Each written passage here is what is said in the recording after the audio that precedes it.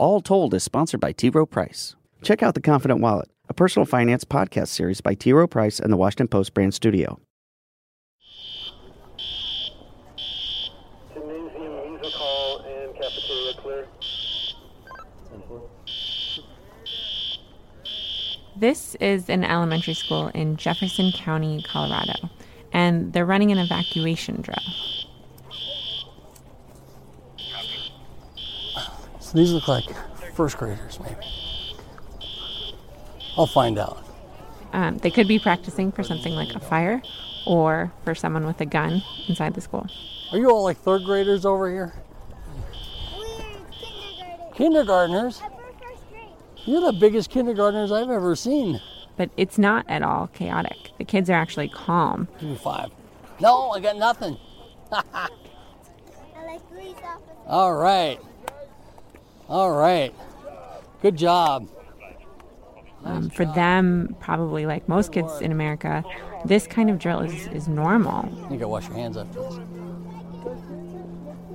So much of how and why they are practicing for shooters is because of something that happened in this same school district 20 years ago. I'm Jessica Contrera, and I'm a reporter at the Washington Post.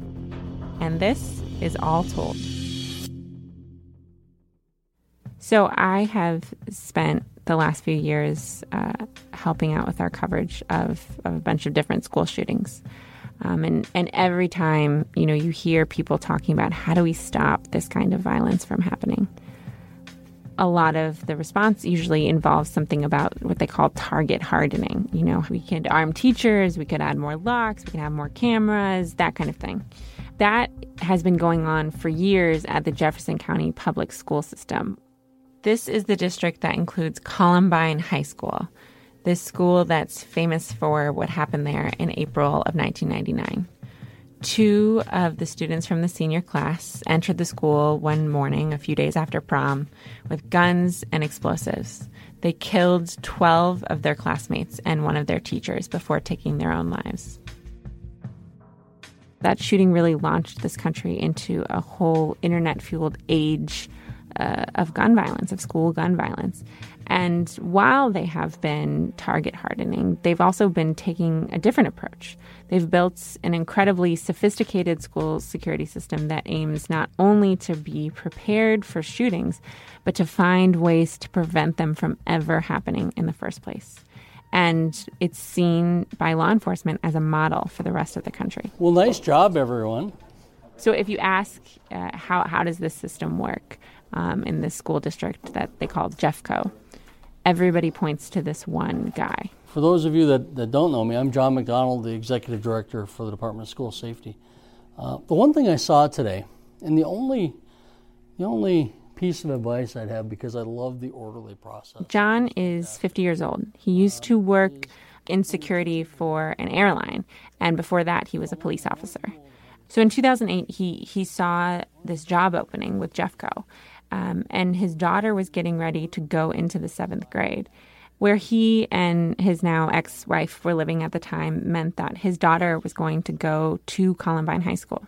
He knew he would worry if she was going to be safe there every single day. And so applying for that job, I think, made him feel like he could do something about it. For everybody, this is Jessica. She's with the Washington Post. We're here to brag about you all. So I spent time out in Colorado observing John for a couple of days in March, right before the 20th anniversary of the Columbine shooting. And I watched Jeffco's security at work. The district is almost like a small city. It has more than 150 schools and 76,000 students. And like every school district, it has a lot of safety and security issues. Kids in a particular school are hiding the vaping instruments in the zippers of their pants. If they're getting that sophisticated, time for us to really pay attention. But much of what they do is a direct result of what went wrong in 1999.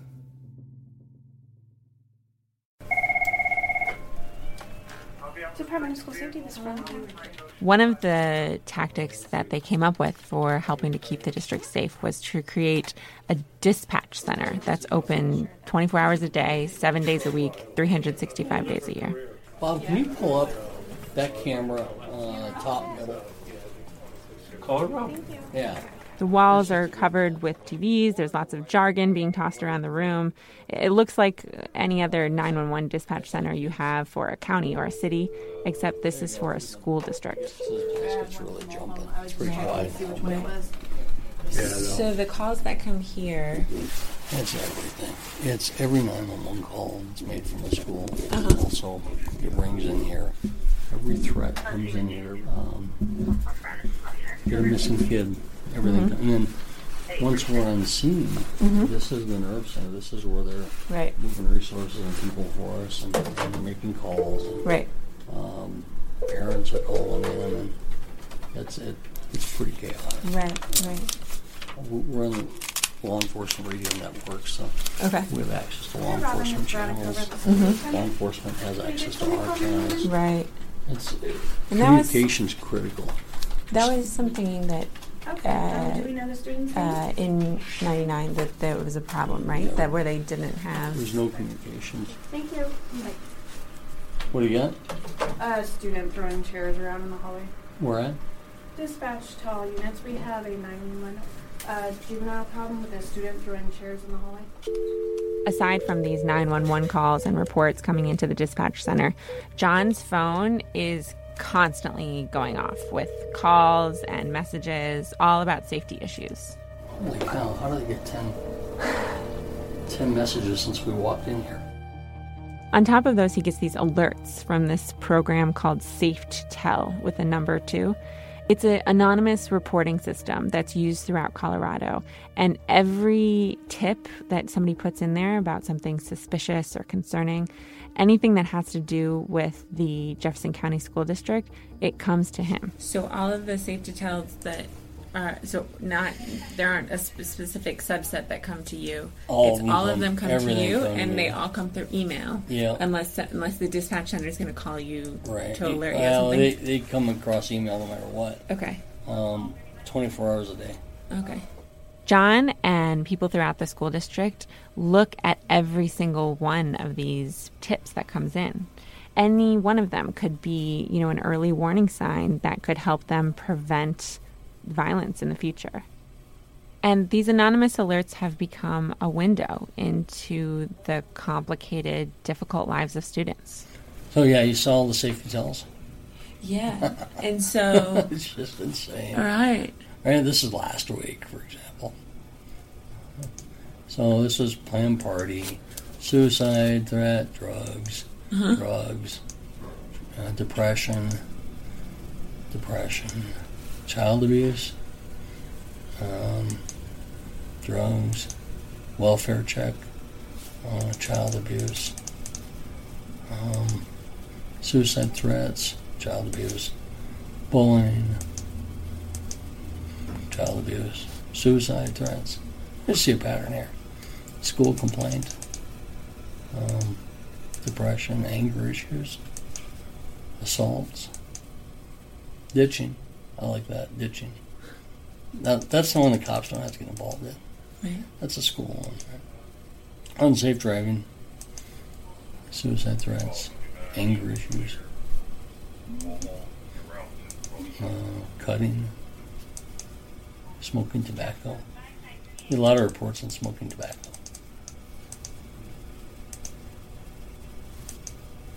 Prank call. Sometimes kids call in and you misuse the system.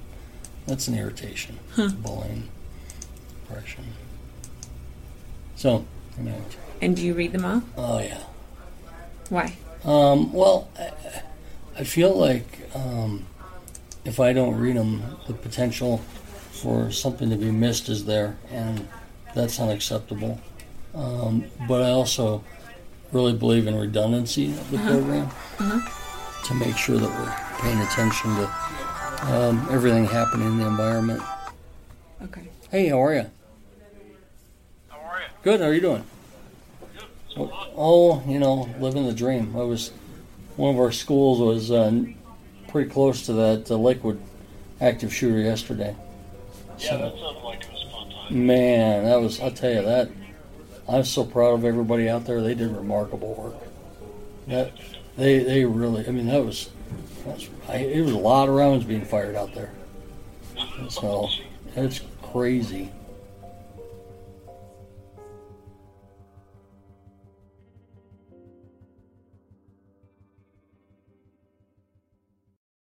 All Told is sponsored by T. Rowe Price. Are you looking to learn a thing or two about getting your finances in order, saving, and investing? Check out The Confident Wallet, a personal finance podcast series by T. Rowe Price and the Washington Post brand studio. Find it wherever you get your podcasts. Later on this trip to Colorado, John drove me to the source of one of Jeffco's biggest security concerns. All right, make tracks to Columbine. Columbine pretty much always has more security issues than the other schools in the district. But this year, as the 20th anniversary of the shooting approached, they were being extra cautious. So when you go to Columbine, how does it make you feel? Like, is it just another school to you, or do you end up thinking about the weight of everything? No, for me, it's I wouldn't say it's just another school, but it's another school, and it's always in the thought process that we got risk here, right? We got to pay attention, very close attention to this, based on what's happening all the time. Right. Today, at other sites of school shootings, Sandy Hook, Parkland, the plan is tear down the building. Where the violence happened, you don't want it to still be there. But back in 1999, they decided to keep Columbine up, to rebuild it. And that has created an entirely different kind of security issue, because what's happened is the building has essentially become a tourist attraction. We had two last night that drove over 100 miles at midnight on separate days to get up here in the middle of the night, because they just felt inspired to be here in the middle of the night, and they couldn't wait anymore. People like this visit Columbine High School all the time. And every April, the month that the shooting happened, there's usually the most. But this year, as the anniversary got closer, the numbers really started to grow. Columbine had as many as 150 people showing up every month. I would call John, and he would say they had to stop 30 people on a single day. 24 on Saturday show up here that we contacted. It was unbelievable. I came over at number 17 because I was just hearing the radio traffic. That was constant contacts. I think 7 were from out of state and 3 were from out of country, and it was just not constant. So some of these people are just curious. They're passing through the area. They wanted to see this school that they know from the news. Other people come and say they want to pay their respects. But there is also an entirely different subset of people who make their way to the school. Were the lockers and stuff the same colors, or are they changed? Well, same colors, but the lockers. So that's become a big thing in the dark web. Oh. Go find the locker where the killer's had. Get your picture taken by. Wait, what? Yeah. So what happens is, what do you see here? We're 666, right? Get your picture taken by this. That's on the dark web. That's supposedly what the killer's locker was, which is bull. Those lockers are long gone. Those lockers are gone. Yeah. Okay. But it's the weird stuff that you get, right? And you have to deal with. So when you find people sneaking in, that's what they're trying to get to. Right. Lockers, the Columbine flower. There's a thing on the dark web that get to the Columbine flower at the front doors, kneel down and have your picture taken as you pretend to shoot. Oh my gosh. And then post it. On the internet, Columbine has this following of people who, for some reason or another, are obsessed with the shooters, and they're obsessed with the murders that they committed. For them, visiting the school is going on a pilgrimage. We had the kid that a few years ago from Utah that flew out here, 15-year-old kid. He was writing a newspaper article. Parents didn't know he was gone, and he went back home and built a bomb, and it was going to blow up his assembly. And the whole purpose of coming out here was to find out how did the school respond, not during the tragedy, but in the year and 2 years afterwards, and how did they remember the killers. And so once you do a deep dive, you start getting kind of to the root of what they're really asking. Because some of these people might pose a very real threat, John's team tries to look into all of these outsiders who come into contact with Columbine, checking whether they have a record, whether they have access to weapons, just to make sure that this person is not a threat to Columbine or to any other school. So we're walking through the school, and one of the administrators approaches John and tells him that she's getting these curious emails. And she's been getting more and more of them as the 20th anniversary gets closer. Each one just gets a standard email response telling them, go read this book about the shootings. But for John, that's not enough to feel safe. Can you make sure when you get those, I need you to forward those to me. There's a reason why. We look at those and we actually contact the school resource officers and their principals. It allows us to vet them. We check their social media, but we know who they are.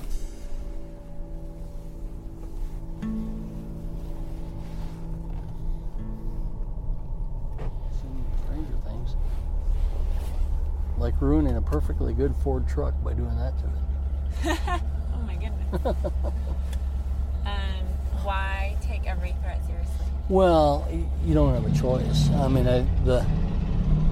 the moment you don't take it seriously, the moment you start justifying the behavior, we've seen time and time again where those threats come to fruition. And one of the things that happens is people have a tendency to mitigate the level of risk and say, oh, it's just so and so. You know how he is. He's always making comments. Well, so-and-so is probably broadcasting to you what he's intending to do. And you don't get to say those things in the school environment. Right. It causes concern for other kids, causes fear, and you get a response like we're going to provide. And kids are going to see us there. They'll see law enforcement there. So parents are going to want to know what we've done. If it gets out in the community that you had a threat and you didn't do anything, right? Well, shame on you. You deserve to get spanked. When I spent time with John, it was very easy to see that this is more than just a job for him. So, how much do you sleep? Not much. Probably, I don't know, 5.5, 6 hours a night, max. Maybe.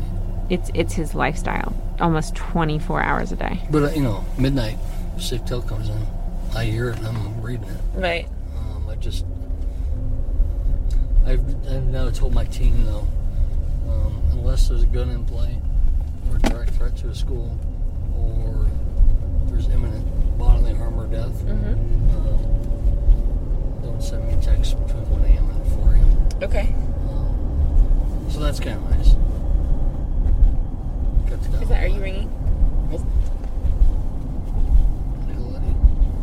Hey, John. He's always bringing in these resources from the community and from around the country, school security experts, psychologists, to try and help find new ways to make schools safer. Should be interesting. All right, well, good deal. We'll still plan on seeing you tomorrow for lunch, and if we do get a couple feet of snow, I'll call you and we'll reschedule. I wouldn't think so. I'll just pull my truck out. We got a big 4-wheel drive, so. All right, thanks. Bye. At the end of the day, most of our kids will never know who we are. They'll never know our names. And that's perfectly okay. They don't need to. But all I think we want, at least what I want, is for them to feel safe in their environment. Right. And I think that's a big, big part of this work.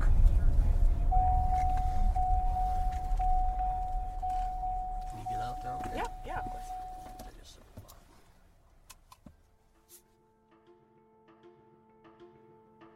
John's hope is that now that the anniversary is over, everybody can get back to normal. Kids can finish graduation, they can go to the summer months, everybody can move past this anniversary. But for John, normal means that none of this is over. He still has to wake up every morning knowing there's probably going to be something on his phone. It's only going to be a matter of hours or minutes until the next threat comes. What's happening at Pomona? It is safe to tell of a former student, but no one's there. We just got a call from the SRO. Is it a threat?